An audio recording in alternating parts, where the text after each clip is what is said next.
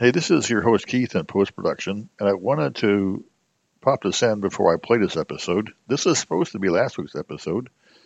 You even had the right show notes and show title. I just pinned the wrong file to it. So with that said, here's the right file, and if you want to read the correct show notes, I moved those to the last week's episode. So you'll read all about the request episode we played last week, but here is the real episode that was intended for last week, but it is now, well, this week. So here we go. And sorry about the mix-up.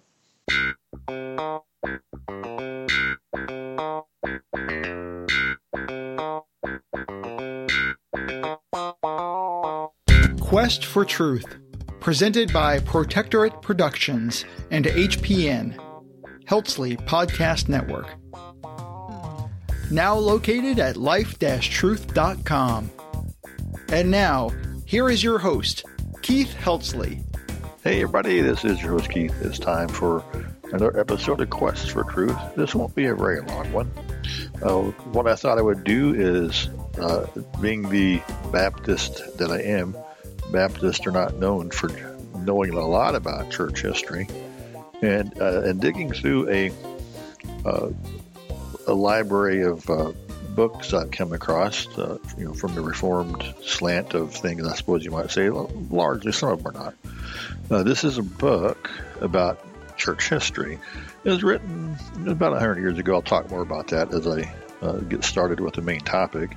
And it might even be a public domain. I don't even know if it's really in print anymore. It could be. I don't know. Like I said, I got it as part of a collection. So what you're going to hear is me not reading through, but reviewing this first section in this first chapter in this first part of the book because it's all mostly new to me. There's some historical things that I knew about just from studying the Bible and reading commentaries and whatnot. But in this particular episode, it's just examining some of the governmental climate during the time of the birth of Christ, some of the religious, and by religious I mean not what we know from the Bible aspects, some of the mystic religions, some of the other religions, and then wrapping up with some society things, the norms and life that would have existed at the time, and wrapping up with a part that ended up being very confusing for me. It was about Greek philosophers. Some of it I kind of knew a little bit because some of it we still have echoes of those early Greek schools of thought still are out there today. I mean, they show up in various forms of atheism and relativism and other things like that, secular humanism and stuff like that. But anyway, that's what to kind of preface this and kind of frame what this episode is about and why I chose it.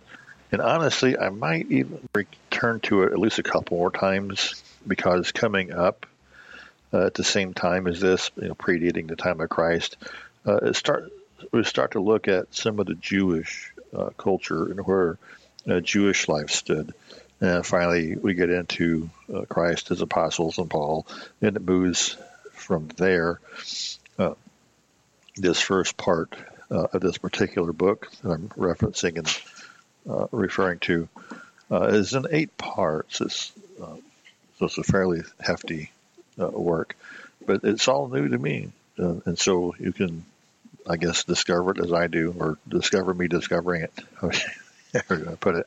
Anyway, let's take a real quick break and we'll listen to some words from the good folks there at ChristianPodcastCommunity.com. There's so many new podcasters there. I can't even begin to imagine or remember who they all are, but a few of them, they'll sound like the voices you're about to hear right now. What does it really mean to love your neighbor as yourself? Confusion or faulty beliefs on this point will result in nothing more than pain and relational carnage. Christians must submit their understanding of love to God's revealed word. Love is not a feeling. Love is not tolerance or acceptance or ambivalence. Love is not merely romance. Love is a universe-altering choice to want and work toward God's best interest for the people in our lives, whether they want it or not, because that's how God loves us. The one true God of the universe has existed since eternity past in ultimate perfection. He spoke the cosmos into existence for his sole honor and glory. He moved heaven and earth to redeem mankind, even though we have nothing to offer him. And he's given us everything we need for life and godliness in his word. He deserves our worship. He deserves our adoration. He deserves our praise.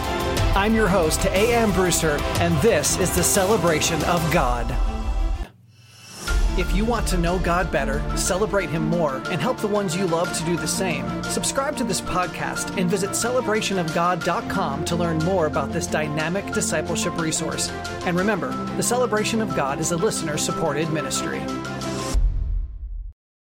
Can you answer the following questions for your children or for the person to whom you are witnessing? Number 1, is the New Testament reliable? 2, can you explain the Trinity to me? 3, how is Jesus both God and man? And a slew of other questions you will be able to answer if you get Andrew Rappaport's new book, What Do We Believe? It will help you a ton. Get your copy at whatdowebelievebook.com, whatdowebelievebook.com. Welcome to the Truth Be Known podcast, bringing you the objective truth, boldly, candidly, and without apology. Welcome to this week's episode.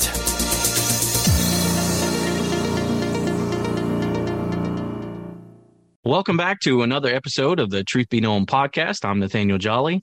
And I'm Eki Tepsapornchai. And a Christian, Christians above all, be faithful, leave the results to God, and trust in the hope we have in Christ. Until next time, let the truth be known. The Truth Be Known podcast is a theologically driven, gospel-centered program serving the body of Christ by bringing biblical truth to bear on issues facing the church today. Subscribe to the Truth Be Known podcast by using the podcast app on your Apple or Android device, or listen online at strivingforeternity.org in the podcast section.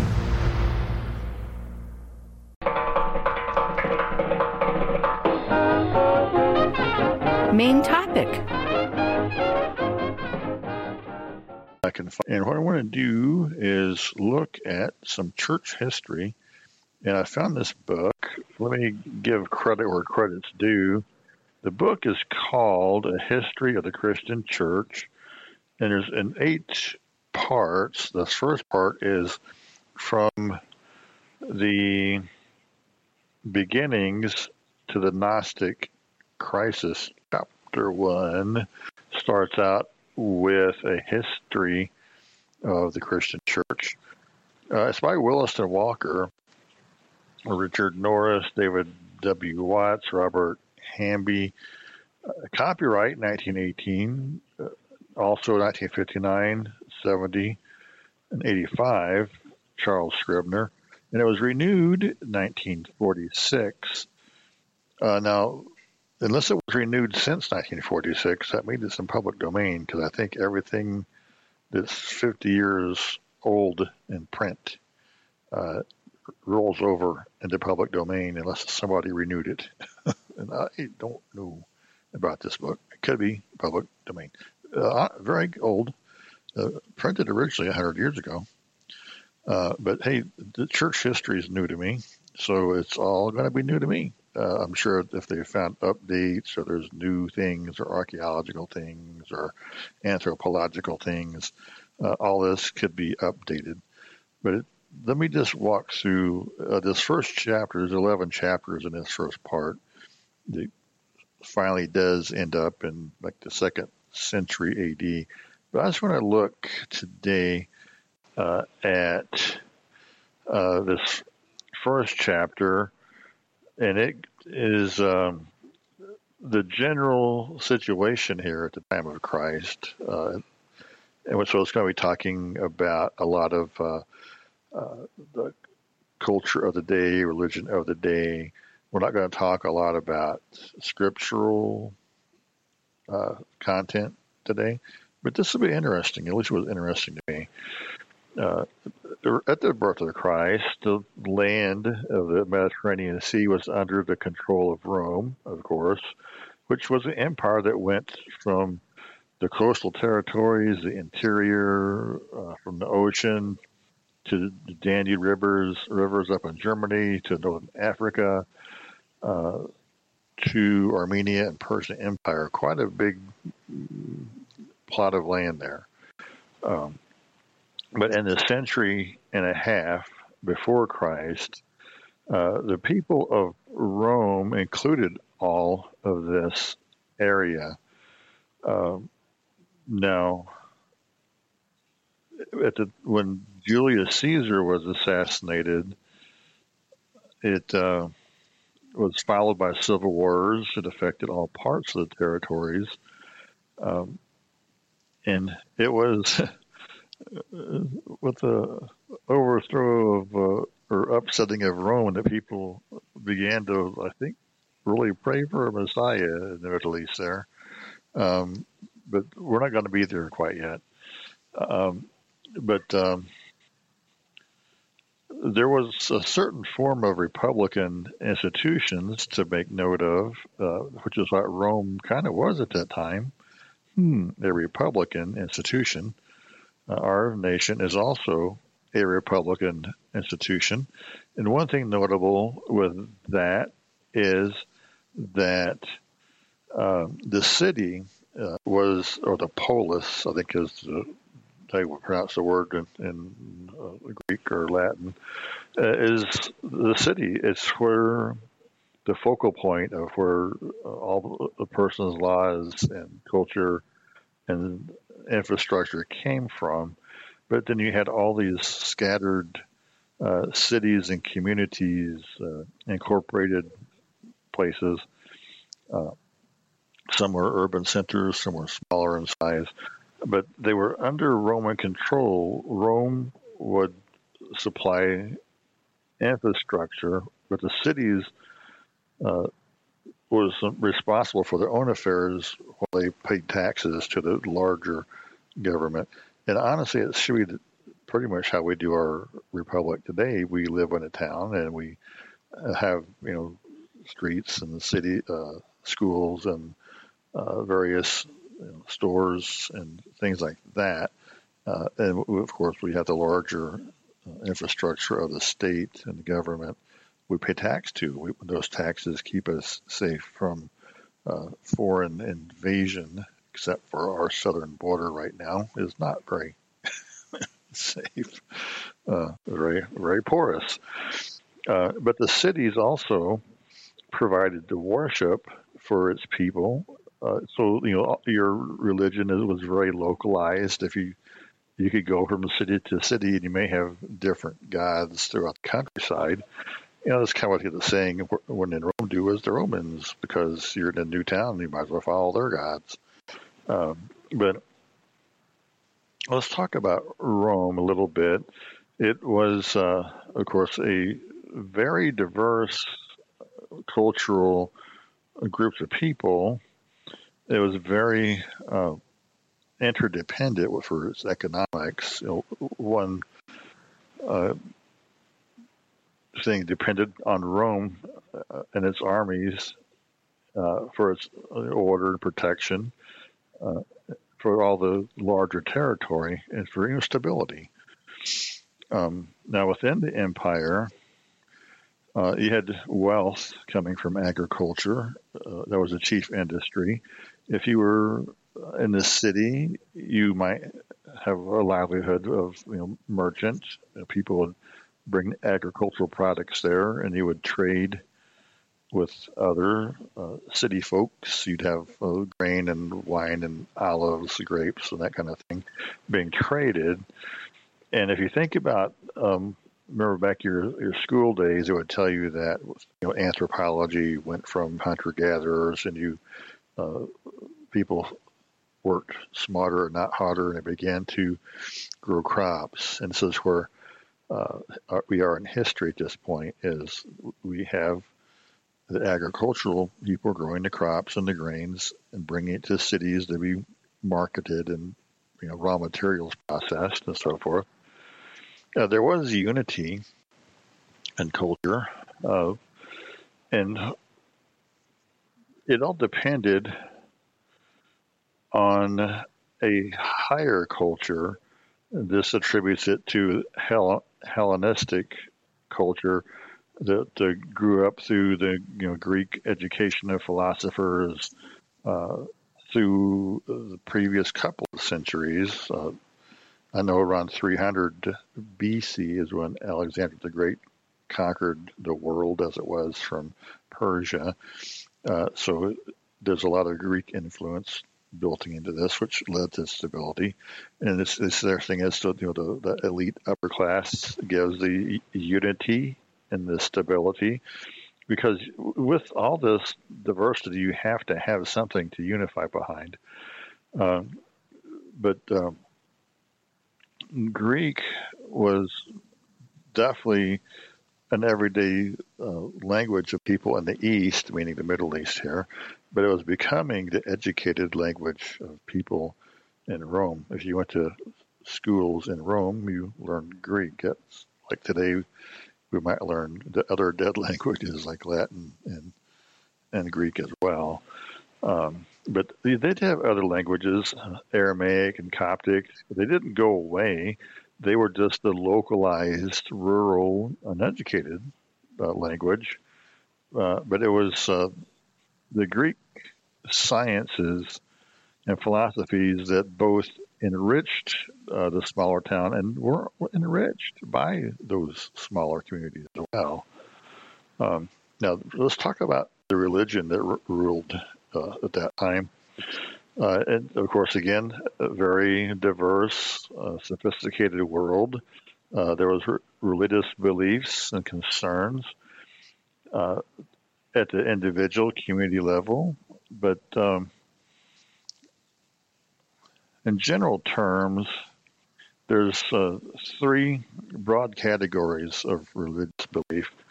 First of all, there was a traditional religion of family, community gods, civic religion of Roman, political government, the traditional gods. People had the multiple gods back then.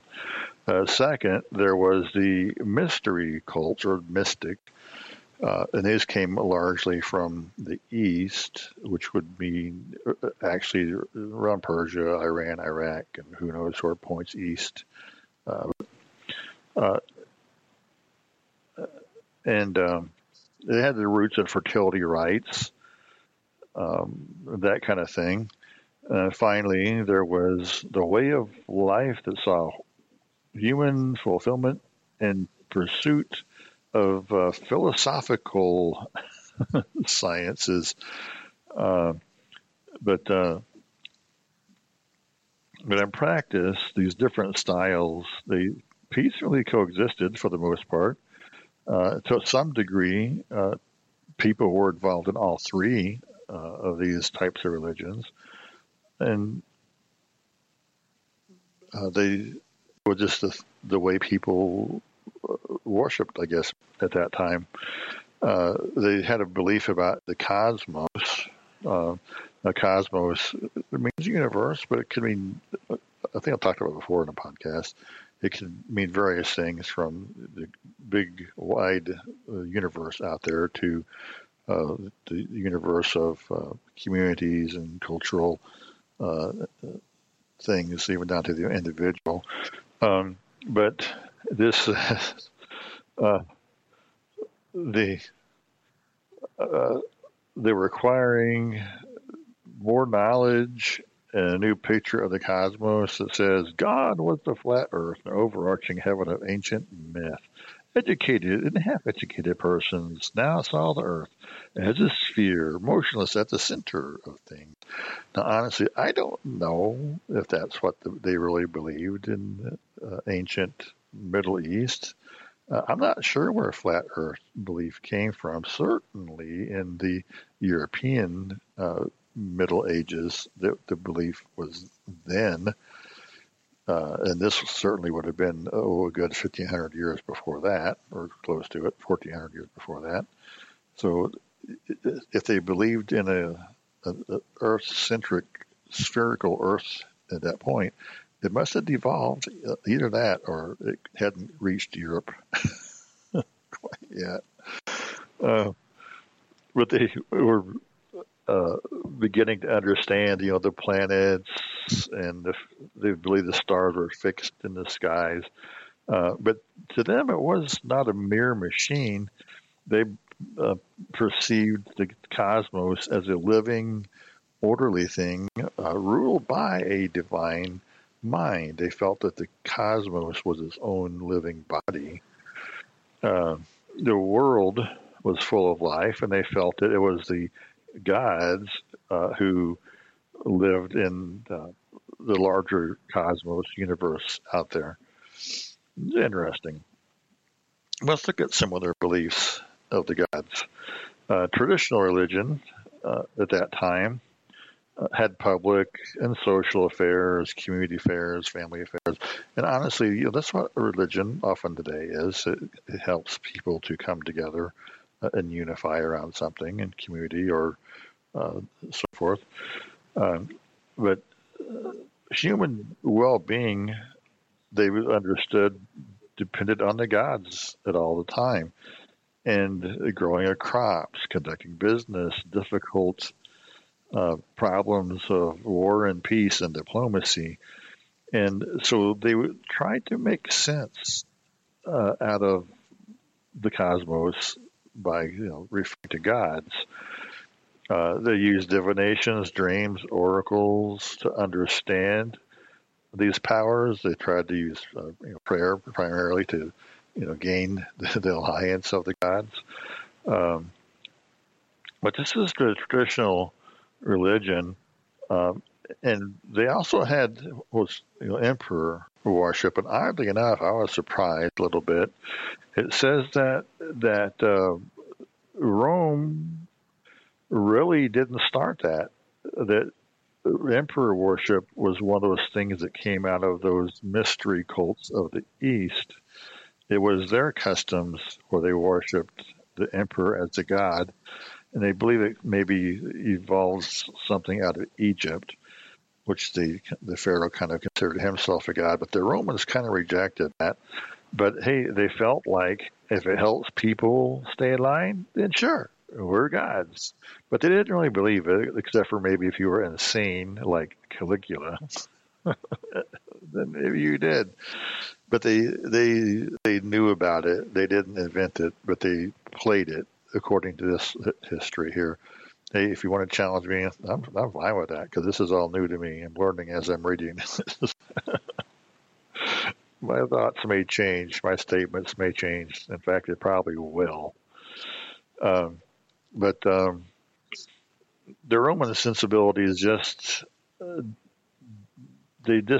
was just not done. I guess you might say it didn't fit their sensibilities. But it was really kind of irrelevant to your personal needs because worshiping an emperor is kind of impersonal, and religion needs to be about a person, an individual. So the ordinary people turn to other religious cults for this prosperity in the sense of having a place and destiny and stuff like that. But the cosmos they knew was not a perfectly organized body. They felt that there was demonic powers,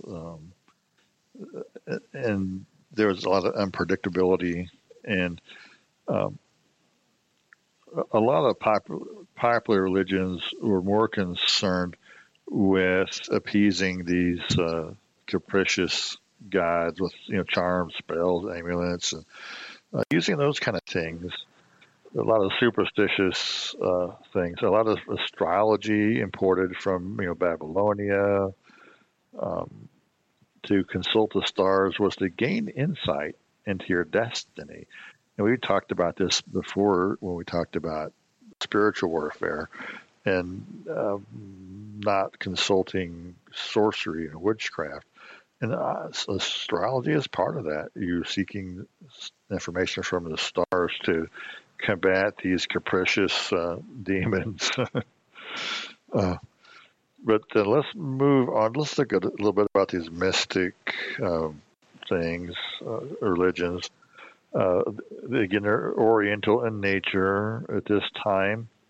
They had kind of disseminated through salvation religions. The Great Mother, which originated in Asia Minor, Isis, Serapis, which came from Egypt, Mithras, which came from Persia. And originally, Romans were suspicious about these enthusiastic, orgiastic rites. It just felt it was counterproductive to normal human society. And one thing I'll say about that, and maybe you'll come full circle on it, is some people point to these, air quotes, salvation mystical cults and say, oh, look, Christianity is based on that. But here's a huge difference. Even though Christianity may have come a little bit later than some of these, each one of those cultic religions, the goddess has to die every winter, and they come back in the spring. And they have to do this. They have to be saved and resurrect every year. Otherwise, you're not going to have a good crop. But with Jesus, he died once, he resurrected, and he's still resurrected. He doesn't have to come back and die every year. He died once for all, and that's all there is to it. So it's not the same. It's the whole orders of magnitudes above that. But these types of salvation cults, they evoked deep emotions of wonder and gratitude. These people who worshipped them felt that they could commune with a divine being who reached out to care for them. They offered the gift of immortality, fellowship with the gods. It was all about an experience of new life. Now, sometimes in the Christian world, we get caught up in that. It's all about the experience. If your religion in Christ is all about experience, you need to step back and restudy that. Certainly, we experience things because we are humans. We live in a world of time and space. We experience things. But that shouldn't be the pinnacle of what you worship, is the experience. But the person in these cults would be liberated to partake with the divine, and it was all about being transcendent. Let's just leave it there. There was religions of philosophy, and when we talk about philosophy, this is the third way. We're not talking about some academic wisdom. We're talking about these people use philosophy to make sense of the world around them. It was a quest for understanding of the cosmos, an understanding which could only be done by participating in life and seeking after happiness. Philosophers this wasn't for everybody. It did require a lot of intellectual and moral discipline, which only few could pursue. Because, hey, if you're busy with your farm, you don't have time to sit around with your nose in books and ponder at the sky what's happening to me. But philosophy did provide framework that made sense of all these mythical cults and religion. Now, let's see. It gives some information about how these various Greek schools of thought came to be, with Socrates, Plato, and others. Reach back to the 300s BC.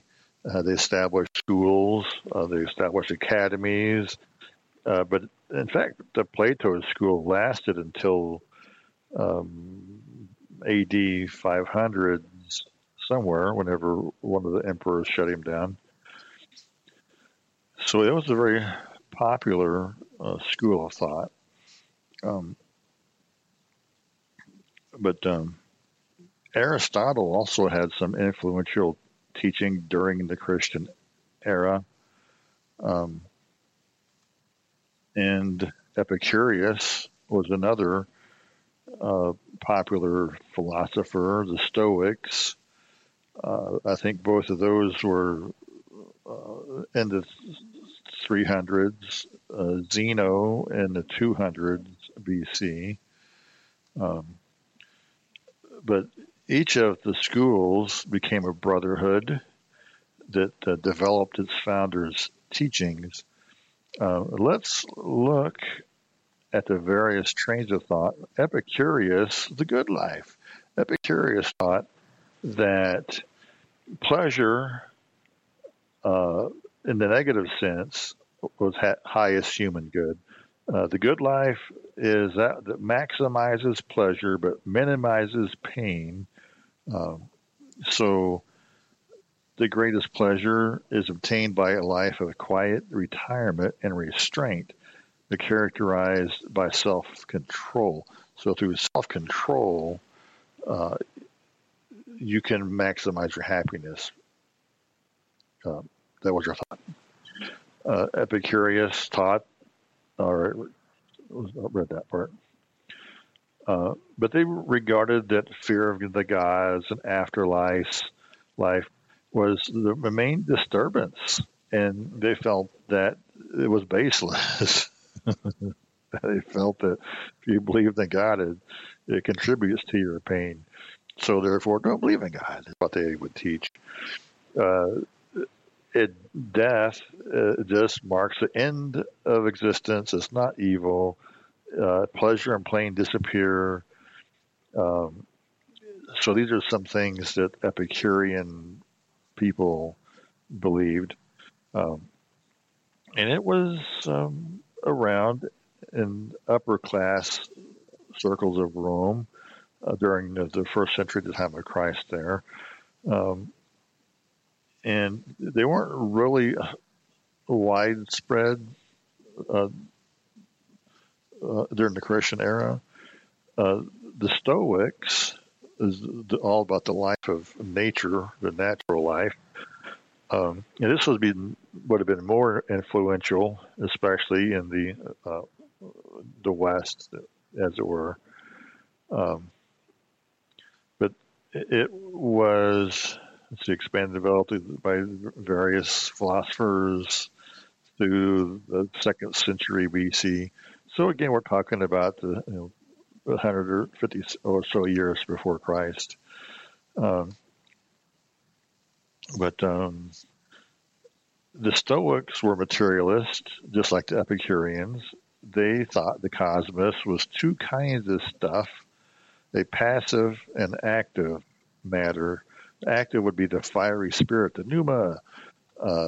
The pneuma, that fiery spirit of the cosmos, would equate much like a soul does in the human body. It's the source of life, of harmony, God, fate, reason, logos, the force. May the force be with you. And that's pretty much it. It was an impassionate force, a life force of the cosmos. The human soul was considered to be a part of that spark, your divine reason, your thought process is part of that active stuff. So the good for people is be all you can be. Live according to your internal nature. if it feels good, do it, right? To be, just be true to yourself would be their philosophy. But this virtuous life was both free and within your power to achieve, and it lets you truly be your true self. You would be a Stoic. Sensual pleasures and stuff like that. In fact, if you depend on external circumstance, it alienates yourself from being the best you can be. So don't let others rain on your parade. If you rely on outside sources for good health or for outside sources, it blocks you from being your best you. And they believe that rank in society was unnecessary. All people were essentially equal. Plato this is really bizarre to me, what is and what will be, or what is being and what will be becoming. It's because his philosophy was a little more, brainiac, if you ask me, because he understood that time was always changing. And when time is always changing, you can't really know anything. You can only react in the moment and maybe anticipate what might come, but you could never really, like a river, it's never the same river. You stand there for a minute and all the water rushes by. It may look like the same river on the surface, but all the water has changed. Maybe that would be a good analogy to describe all this complicated system ideas that Plato believed, that things are always in flux, you might say, always changing. But he focused on what is in the moment, what is being, and he focused on what is in the future. So Plato's ideas, just from this book, are a little bit difficult for me to grasp. But you definitely have to be a high thinker to grasp, time slipping through your fingers and stuff. But he saw them not as being separate things, but they played into each other, which is, I could get that. But let's see, where else were we going here? One thing Plato apparently was good at is launching critical attacks on other people's ideas. He could find problems with the Stoics and find problems with the Epicureans. Never offered any solutions, but he was good at being skeptical. Anyway, in the end, the skepticism did not reign, fortunately. People were skeptical enough, get jaded, I guess. Let's move on. There's order of the cosmos. Well, let's look at what people believed about that. Let's see. They believed in a transcendent God, and this God was identified with Plato's realm of being, I guess because he's such a high thinker. I don't know. You had to be very contemplative to understand God in the formless matters, where you would find God, I guess, in their understanding. But the philosophers who I guess they understood you had to start with the cosmos if you're going to seek truth and seek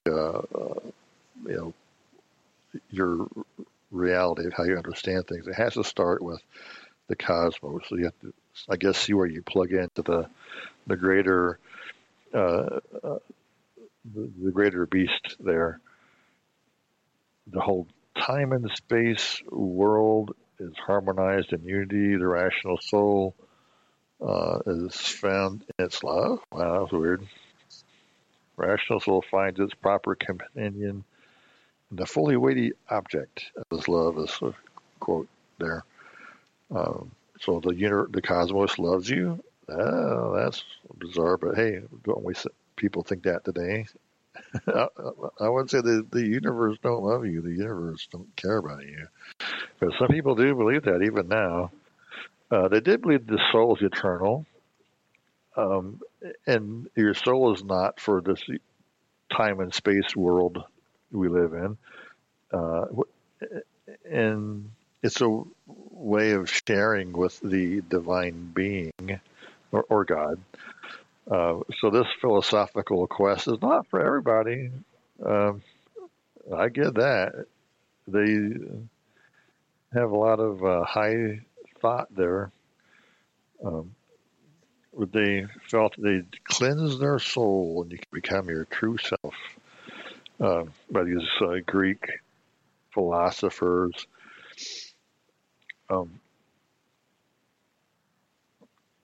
But let's see. But of course, the whole thing was to have salvation and liberation from passions which bind people to the space-time world or from indifferent cosmic powers. They saw the human person as having a transcendent destiny in the divine. So, they're kind of on the right track, but they're seeking eternal answers in a finite cosmos, a finite material situation. And so this is the culture of this society that Jesus was being born into, all these Greek philosophies, various religions. But, with all this high thinking, it kind of puts everybody ripe for this new thing, this new mystical event to happen when Jesus comes to be the Savior of those who believe in Him. And that's where I want to stop with that. That was definitely interesting. I never really studied church history, and I know a little bit about some of the culture of the time. But this book definitely laid it out there. And like I said, it is a 100-year-old book. Don't know if it's available out there. I managed to acquire it with a library collection some time ago. And if you're interested in it, let me know. There are 10 more chapters in this first part, and there's a total of 8 parts to the book. So it'll probably take some time to get through it, but I think the upcoming portions in this book will be quite interesting, especially the next handful of chapters. So if nothing else, I'll go through this first part in the book. We'll have to see after that. But that's all I got. I've been yammering for too long, being amazed and confused by what I'm learning here, and I thought I would share. So here we go. Hello, everyone. Daniel Minnick here. I host a podcast called Truthspresso, and I am inviting you to join in. So what can you expect at Truthspresso? Well, at Truthspresso, we wake up our minds every Monday with a robust shot of truth. Let's dig deep in the Word of God as we get to know our God better together. Let's challenge our view of the world as we take apart conventional politics with a fine-toothed comb. See all that Truthspresso has to offer by going to www.truthspresso.com. And by the way, Truthspresso is now a member podcast of the growing family of the Christian podcast community. Check out other faith-building shows at ChristianPodcastCommunity.org, hosted by Striving for Eternity Ministries.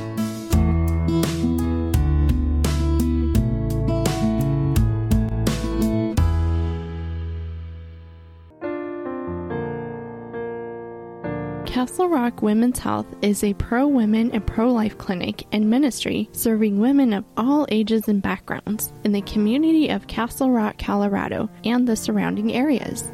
Castle Rock Women's Health offers well women care, prenatal care, extended postpartum care, licensed clinical Christian counseling, fertility awareness, hormone therapy, childbirth classes, STI testing and treatment, ultrasounds, and even the abortion pill reversal. Castle Rock Women's Health uses your generosity to offer services at little to no cost for many women in situations where insurance is not available. But Castle Rock Women's Health needs your help. To serve women better in the community, Castle Rock Women's Health is looking to move into a new office. Please consider a charitable donation to help Castle Rock Women's Health offer life-affirming care and reach more women with the love of Jesus Christ by going to givesendgo.com/CRWH. That's givesendgo.com/CRWH and be a blessing to women in need. For more information about Castle Rock Women's Health, please visit our website at crwomenshealth.com. Thank you so much. Did you know that Striving for Eternity provides speakers and seminars that we would come to your church and disciple your people? We have seminars on the Bible interpretation made easy, creation science, evangelism, presuppositional apologetics, even on sexual abuse. These are just some of the many things that we could provide for your church. Consider inviting one of our speakers to your church. You can contact us at speaker@strivingforeternity.org. All right, yeah, well, Greek philosopher Chunu, I kind of could track with some of that, other than I think Plato's a little bit insane. I had trouble tracking with what all his deal is about. Very confusing. Maybe it'll make more sense at some point later. But they're just a little taste of me discovering a bit of church history. And like I said, more to come. We'll have more topics to talk about. So stay tuned. If you have an idea you want me to dive into and investigate, let me know. I'd be happy to do that. So with that, I don't really have an awful lot more.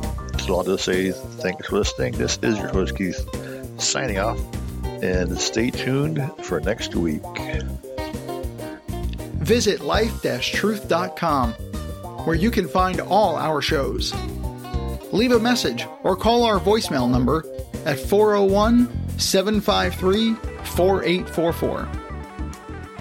Find us on Facebook at facebook.com/LifeTruthPage. Follow us on Twitter at HPNcast, capital H, capital P, capital N, capital C, AST. Everything Nathan Caldwell does can be found at facebook.com/protectors of the book. Music in the show is used by permission of Kevin Zerby at zerbinator.wordpress.com. May God richly bless you. May you find everything you need, and if you don't know Jesus, your greatest need is a Savior. Thanks for listening.